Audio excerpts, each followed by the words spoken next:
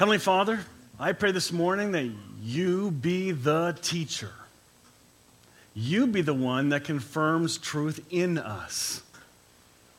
If we hear something that's different than what we've heard, help us not to just react emotionally, because we all come with our own cubbyholes of beliefs. But instead, may we learn to listen to your voice, to be the teacher, to confirm, to wrestle with, or reject the things we hear. Thank you, Father. Amen. This morning, I'm going to continue on. We started last week talking about what is your name? The game-changing name changers. And we started to go through some names of individuals in the scriptures that had their names changed and the significant effect it had on it.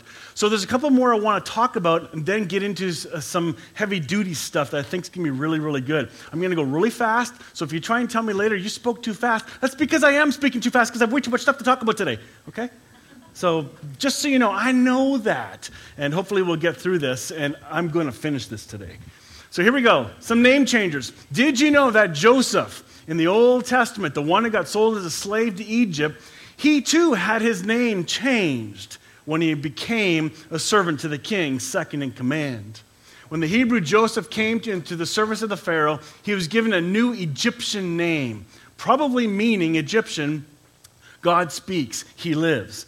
And the reason that name would have been given to Joseph is because it was the wisdom of the dream interpretation that he did to the king was wisdom and proved that God does live to the Pharaoh at the time. It was a powerful image. Next name was Esther. Do you remember Esther? Her Hebrew name was Hadassah, whatever that is, however you say it, I'm not certain. But that was her Hebrew name. But it was changed. This man had a very beautiful and lovely young cousin, Hadassah, who was also called Esther. When her father and mother died, Mordecai adopted her into his family and raised her as his own daughter.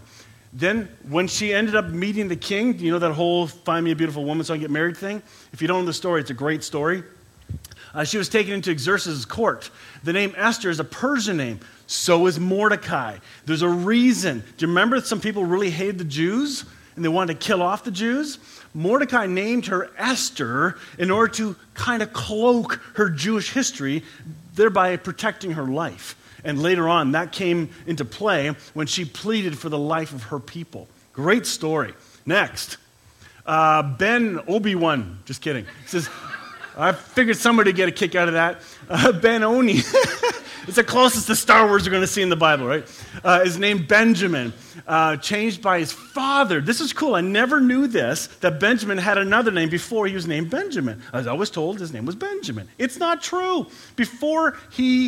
Just as he was born, it says this, Rachel was about to die, and with her last breath, because she died in childbirth, she named the baby Ben-Oni, which means son of my sorrow. She was so upset. It was so painful. The baby's father, however, called him Benjamin, which means son of my right hand. So Rachel died and was buried on the way to Ephrath, which is Bethlehem, which is part of the lineage of Jesus. The whole story, all these dots connect. So that's a name change that was pretty cool. Here's one that I did not know about either. This is really cool. I did not know that Solomon was not called Solomon. He was given another name, but all we know is Solomon. And here's what happened. When David comforted Bathsheba, because their child died, his wife, and slept with her, she became pregnant and gave birth to a son. And David named him Solomon. So David named him Solomon. That's how we know him. The Lord loved the child and, listen to this, sent word through Nathan the prophet that they should name him Jedediah, which means beloved of the Lord, as the Lord commanded. Holy smokes, I had no idea. David, who had done so much, he'd gone from pain to joy, from darkness to light, to despair to hope. God was grace in his pain.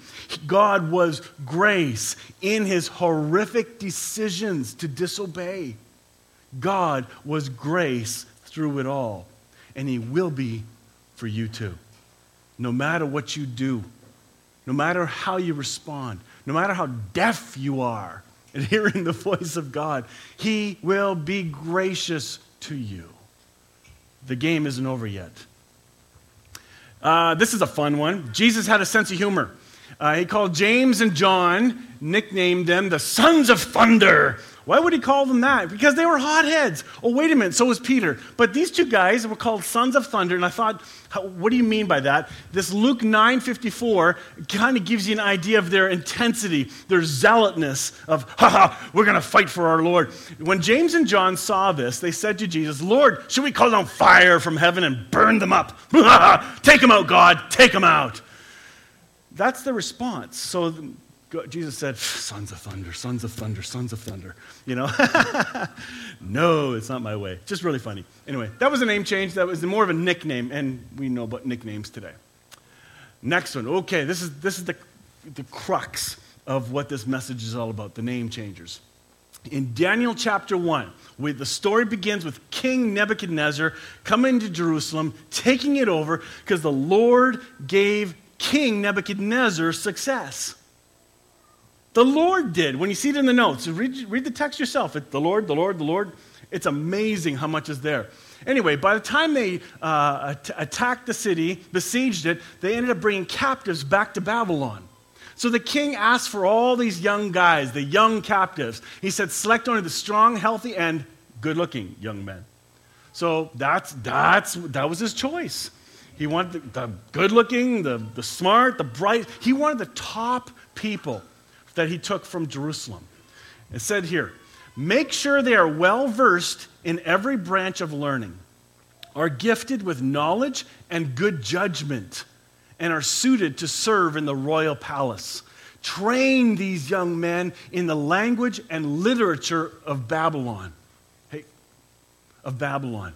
This was going to be an absolute brainwashing course, an absolute retraining. All right? This is what they did. This is how they brainwashed him. I'll get into the story of why. So the chief of staff renamed them with these Babylonian names. So he took their Jewish names and says, nah, I'm giving you a new name. Daniel was called Belteshazzar. Hananiah was called Shadrach. Mishael was called Meshach. And Azariah was called Abednego. All right? Those are their Persian names, their new Babylonian names.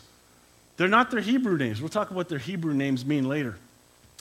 And then later, as they were teased, saying, here, eat the greatest food from the king's table, the king's wine, the beef, the pork, the smorgasbord, the sushi, all that stuff. I don't think I had that, but anyway. Daniel said he was determined not to defile himself by eating the food and wine given to them by the king, because it defiled their law as Jews. It was in this moment, the idea, Daniel was determined. I like the translation where it says, and Daniel made up his mind. To me, that's the clearest and firmest interpretation of that verse. This is something we don't do today very well. Well, I'm still coming to a conclusion about what I believe. Come on, make up your mind, and be teachable. Keep growing. But here, Daniel is referring to his roots. I will not forget who I am and who my God is, even though I've been put in this place. That's what he's doing here.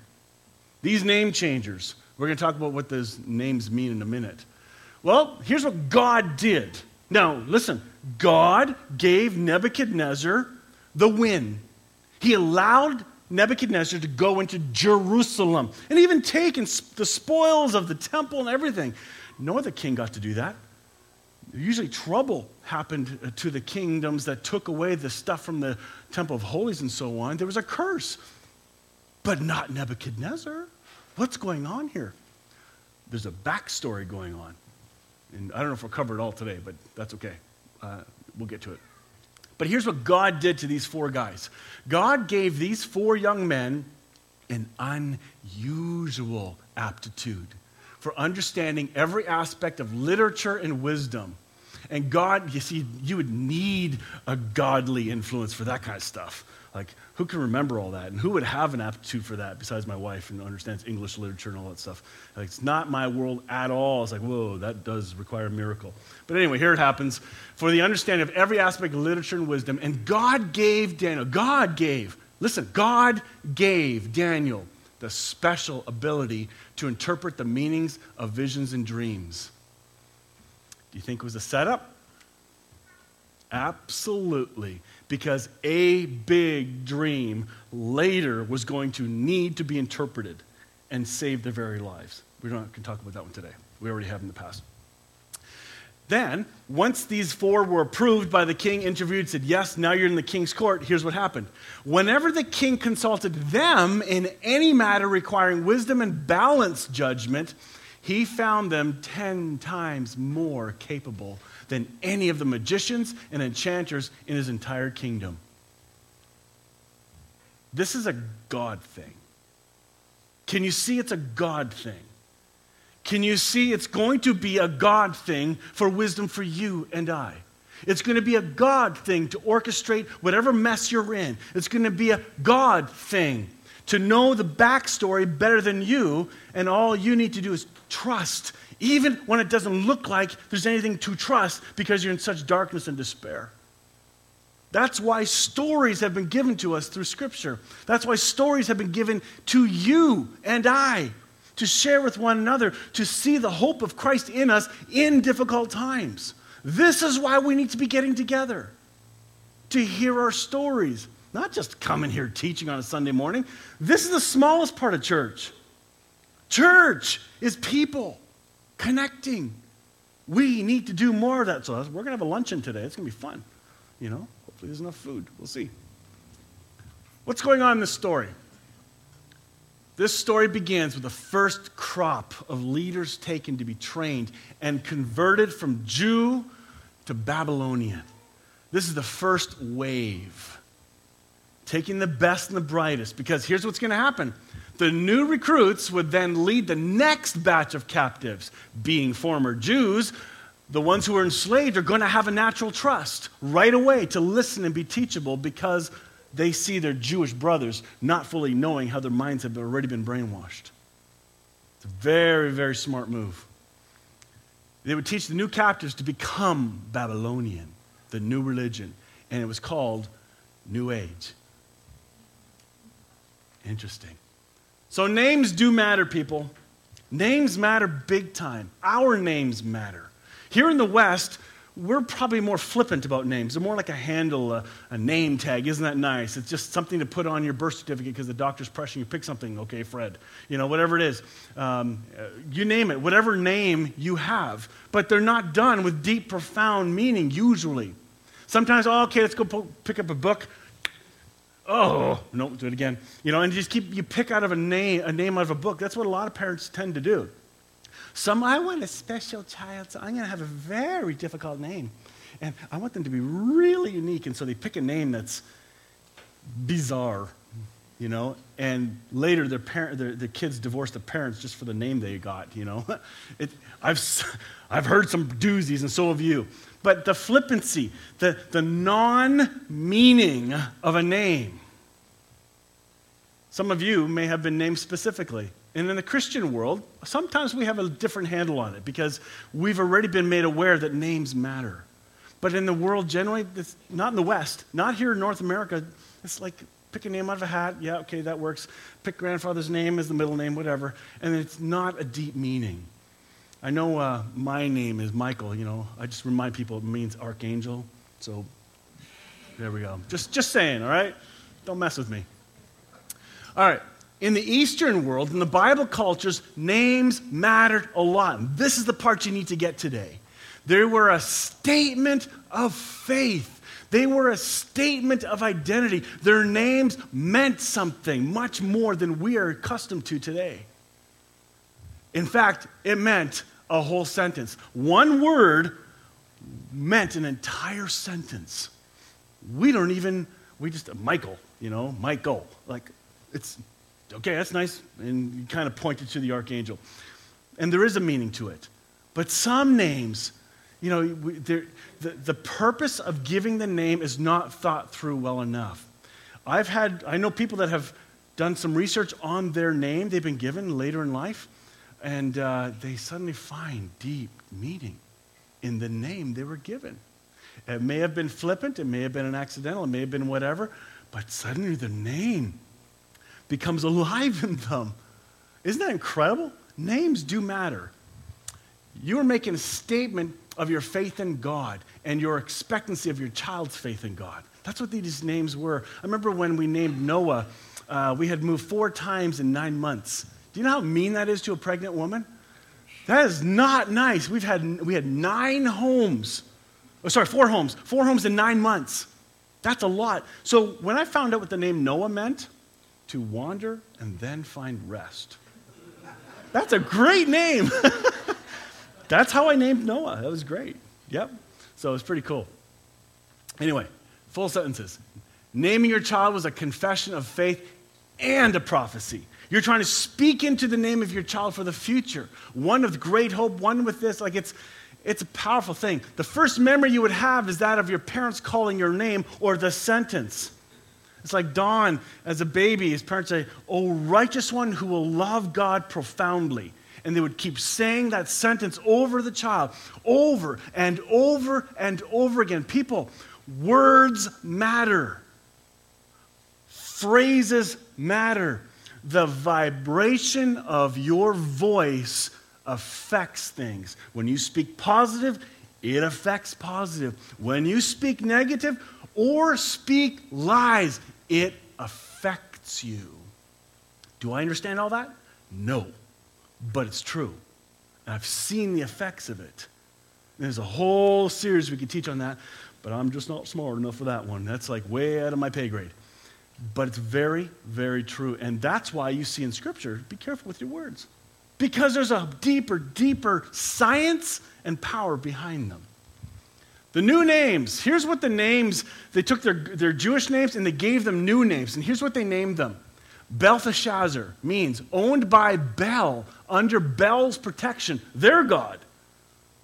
So he's trying to rob them of their godly name and give them a false god name because they knew the power of name. Keep speaking that name into them. Keep speaking it. It'll eventually begin to become true to them, and then they believe it. And if they believe it, they'll start acting like their new name. Everybody lives what they believe. Everybody. Shadrach means command the moon god Aku. That'd be pretty cool. You know, I'm a moon god. Meshach, named after the goddess Shishak. I wonder if they saw the shack. But anyway, Abednego means servant of Nebo, Nabu, fire of God. That's incredible, the fire of God. So these are Babylonian projections onto these 4 Jewish men. And if it wasn't just them, all the Jews got new names when they came into the kingdom. This was a brainwashing, intentional procedure. Well, here in the West, here's what happens. After we get our name, the easy one, not thought through necessarily, we go back to the ancients and take on the sentence. Tell me if you recognize any of these sentences that you may have come to believe and live out of. You are not good enough. And I'm telling you some phrases that I grew up with. Not good enough. In fact, the phrase to me was, you're a nothing. And that was screamed in my face all through my childhood. I'm a nothing. You get that voice in your head long enough, guess what happens? It still rings back there somewhere. It doesn't have the same power anymore. It's not gone. You will never amount to anything. How many times have you heard that possibly? You are ugly. Even if somebody doesn't tell you that, you may look in the mirror and go, you're ugly. Do you know that voice? You're a failure. You are so stupid. You're an idiot. Where have we heard some of these phrases before? Tell me the most popular places you'll hear those phrases right now. School. And how many hours do you spend at school? Too many. I hate school. I like learning. Me and school just didn't get along. I proved it. Anyway, you're an idiot. You'll never do anything right. You always do things the wrong way. Or I've heard this one, you make me sick. Have you ever heard these from an employer? Some people have.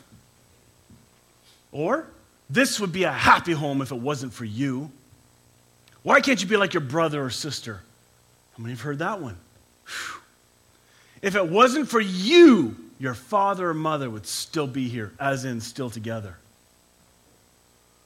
These are sentences, statements of faith, false faith, that are spoken and believed.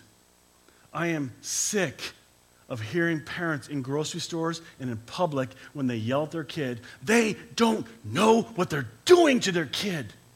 And that kid's believing it. And I'll tell you why in a minute. Here it is. Children do not have an editing program. They believe adults. Why do you think they want to please adults so much? Why do you think they want to please mom and dad so much? If I were to have somebody come up to me today and say, you're this and this and this, well, I have an editing program now, and I'm like, I'm rejecting that. It's not true. I know better. But a child does not. Now, listen to this. As a child grows to believe that sentence about themselves, they begin to act it out. And that becomes their belief system into adulthood and maybe even right to their death. It's the voice of the lie as a child they carry with them and believe. It's time to reject that. Turn its table. Stop letting it affect us.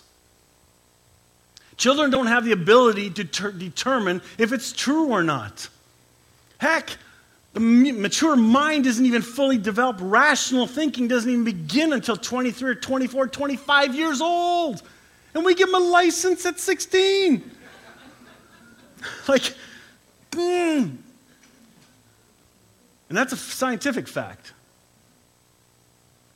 Children don't have that ability. Children believe adults. Be careful what you say to your children, parents. Be very careful what you say and how you say it.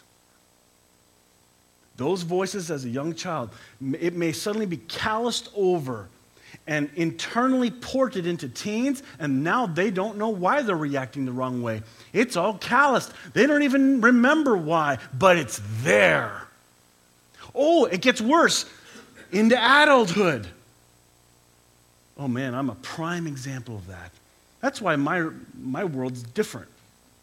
Because I'm battling so many stinking lies from the past. It may look like I'm believing them all the time, but I have my hiccups. A lot of them. But the Spirit of God is my teacher. He's the one, she's the one, it's the one that speaks into my mind to confirm or reject. And sometimes I just wallow in the lie for a bit. And then you find an escape. You don't want to feel anymore because that brings you to negative feelings, which leads into improper coping mechanisms, unhealthy ones, so that you don't feel the rejection anymore. You wonder why people do certain things? Usually, that calloused lie, the voices from the past. It's real. Even if words are not said, children can take on a false message based on someone else's actions. Like, example, if mom and dad split up, they often believe it was their fault. That is a common belief with children when parents split up. And not just little children, teenagers, late teens. They still somehow, if I could have done something different, if I could have broken up that fight, if I could have, it's always, they take that on. Parents, fight for your marriage. Be humble. It's not about you, because the pain that follows is horrific. Those that are, it's too late, then love your kids as best you can today. Try and repair the voices of lies that have been believed by your kids or even spoken to your kids. I know how many parents have yelled at their teenager because there's this weird perception that they're actually adults. And so you expect adult reasoning when you have a conversation. They actually sound like adults sometimes, but don't get duped. Be careful what you speak to them, too. because it could set up your future relationship in a very, very profound way. They think it's their fault, that they may have believed that they are unlovable and worthless, because if I was lovable, they'd stay. They would have stayed together. I must be the cause of their demise. Do you see the pattern? Do you see the lies? The sexually abused, and the only reason I can talk about this is because that's my story. Abused by a priest for 3 years. This crap's real. When one who has been sexually abused, and by the way, when I came out with my story a couple years ago and hit the newspaper, I was shocked, and I shouldn't have been surprised, but I was at how many people came and talked to me about their stories. Male and female. A lot more than you possibly thought. So many more people. I think this is like a huge, huge issue in our culture, and we ignore it. Huge. But here's what happens. You take on the name of your abuser because you believe, I must be dirty or they wouldn't do this to me. I must be unclean. I must be unlovable. I'm not good enough. Do you know what was sick about my story? You know, I told you about my mom and how she treated me, and it was pretty brutal. Through my counseling, I came to see the priest was actually, my mom drove me to the priest. But the way she treated me, he was far more kind to me. It was a setup for more lies. Can you see the thing picking up steam here? If we continue to believe the voice of the child in our past, are you going to stop? I need to stop listening to the lies of 14-year-old Mike. The system of belief I had back then has got to change. And I didn't realize it ported with me. It shelled in me, deep in my core. It required counseling to pull that out and dissect it. I've learned a lot. I'm not done. It may take me the rest of my life to figure this out. But I'm on a tremendous journey. But it's real. We even do this horrific self-talk. If you fail in a business, you call yourself a failure.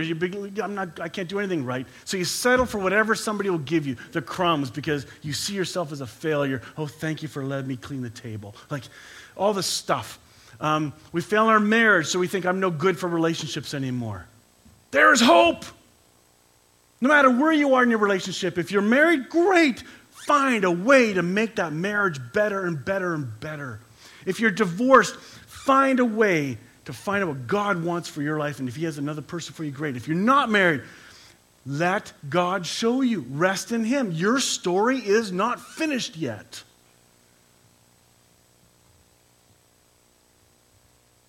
We stumble with our words, therefore we're stupid. Can't think fast enough. Can't argue with people fast enough so you feel like you're dumb. We lack certain education, so we can't measure up and never will. Boy, these are lies. Are you seeing the lie? These 4 young men knew and believed their names as they were being taken to Babylon. Daniel, these are their Jewish names. Look carefully at what their names mean. God is my judge. As in, God is the standard by which I live. That's Daniel. Belteshazzar. Not happening. You can call me that, but I know my name. We just finished singing that song. He knows my name. Hananiah means Yahweh is gracious or giving me favor. Mishael, by the way, Michael. Not Michelle. Yes, Michelle. Hi, Michelle. It means who is like God is. I'm one with Him. Do you see the identity? Azariah means Yahweh is my helper, dependent on the help of God. These are their real given names, and they did not forget. Watch this. Well, if those are their names, where the heck is the fruit of the truth of those names then? If He's God of favor, God's my judge, He's my provider, He's going to take care of everything, what the heck's going on to these 4 guys who are walking through a desert? What's going on? Where is this favor that you say is on my life because of my name, and I'm not experiencing the favor right now? What's with that?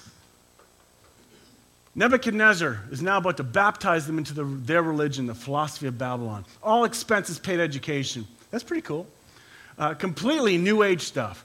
To become the wise men on all New Age thought to the Jews when they arrive. You'd think they're going to lose their faith, right? You and I, maybe, would we lose our faith if we were hurled into that today? Let's say our country was taken over by somebody, and suddenly we were hauled away. Okay? That's a radical thought. Not in my world. No. This is what happened to them. You got to understand the context to catch the depth of the meaning here. Well, are they going to lose their faith, or was faith being brought to Babylon through these 4 men? Where there's darkness, you need light. Where there's no taste, you need salt. These 4 were coming to be the influence of God in Babylon. So many Christians are scared of evil, as if evil's going to rub off on them. Impossible for it to rub off on you. You are a child of God. You are a saint. You are holy. We sometimes worship the devil more than God when it comes to fear. Oh, he's so powerful. He's so big. Careful what you say. He's everywhere. Which is not true. Satan's not omnipresent at all. In fact, you might want to do a word study on the word Satan. We have the power of God in us. Greater is he that is in me, that is in this world. Who's in you? Do you even know? Romans 12, 1-2. Beloved friends, what should be our proper response to God's marvelous mercies? I encourage you to surrender yourselves to God to be his sacred living sacrifices and live in holiness, experiencing all that delights his heart. For this becomes your genuine expression of worship. Stop imitating the ideals and opinions of the culture around you, but be inwardly transformed by the Holy Spirit through a total reformation of how you think. This will empower you to discern God's will as you live in a beautiful life, satisfying and perfect in his eyes. It's a transformation of our mind. Don't get caught in the world's philosophies, but look at Christ's. There's been a lot of talk of New Age stuff. Again, it's an old theme, come back again. The New Agers have some things that sound right, and some of the things are right, but their source is absolutely incorrect. I'm going to have a person come and share on that in a couple months. A woman named Mary Nye. You'll like what she has to say on this. So how do you respond to crisis? You and I, how do we do it? Do we question God? Is our faith challenged? Yes. Remember, these men were ripped from their homeland, hauled across the desert, and had no choice. Here's what some believers would say. So let's say it happened to this half, okay? You guys were hauled away. You guys were the proud ones who, didn't get hauled away. You might be screaming some religious phrases like this. If you had more faith, this wouldn't be happening to you. Have you heard that one from people? The accusation lie? Or how about there must be sin in your life or this wouldn't be happening to you? Listen, some bad stuff that happens is our own blinking fault because we make really poor decisions, and it's those poor decisions that are going to persecute us. We're going to be punished by our choices, by the sin, not by God. It's our consequences of wrong choices. But this is a different story. These people are being taken away, none of their will here. Do you get the difference? Okay. It was because they actually did have faith that God could trust them with their assignment. Here's what they did. They cried. They complained. They were ripped from their families, and they questioned God. Where? In the desert. in the desert. The desert's not a horrible place. Well, it is if you have to experience it, but there's purpose there, and God is not absent from you in your journey.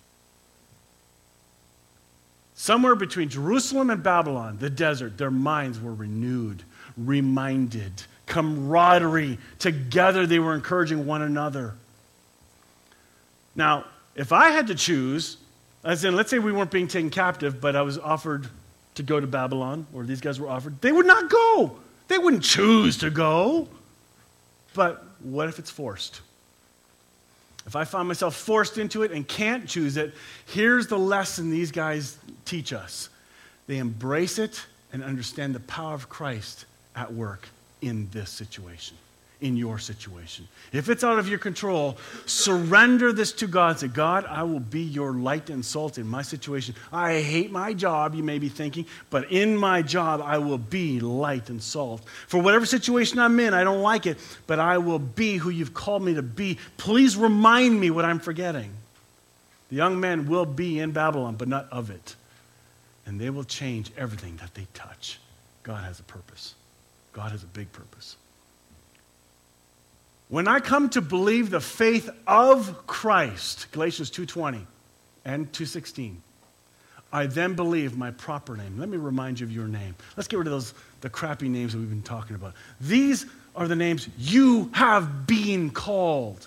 If you begin to believe these names about you, first of all, your mind is going to be transformed, and then your actions are transformed. Your behaviors will be transformed after your mind is transformed. Parents, remember that. Parents, remember that as you raise your kids. It's not behavior modification. It's mind renewal, which will affect behavior. And of course, young parents, there's some things you have to force, because they're young and they're being trained and guided. I get that. But you are holy. You're a saint. You're righteous. Justified. Your name is loved. Your name is accepted. Your name is reconciled. Your name is forgiven.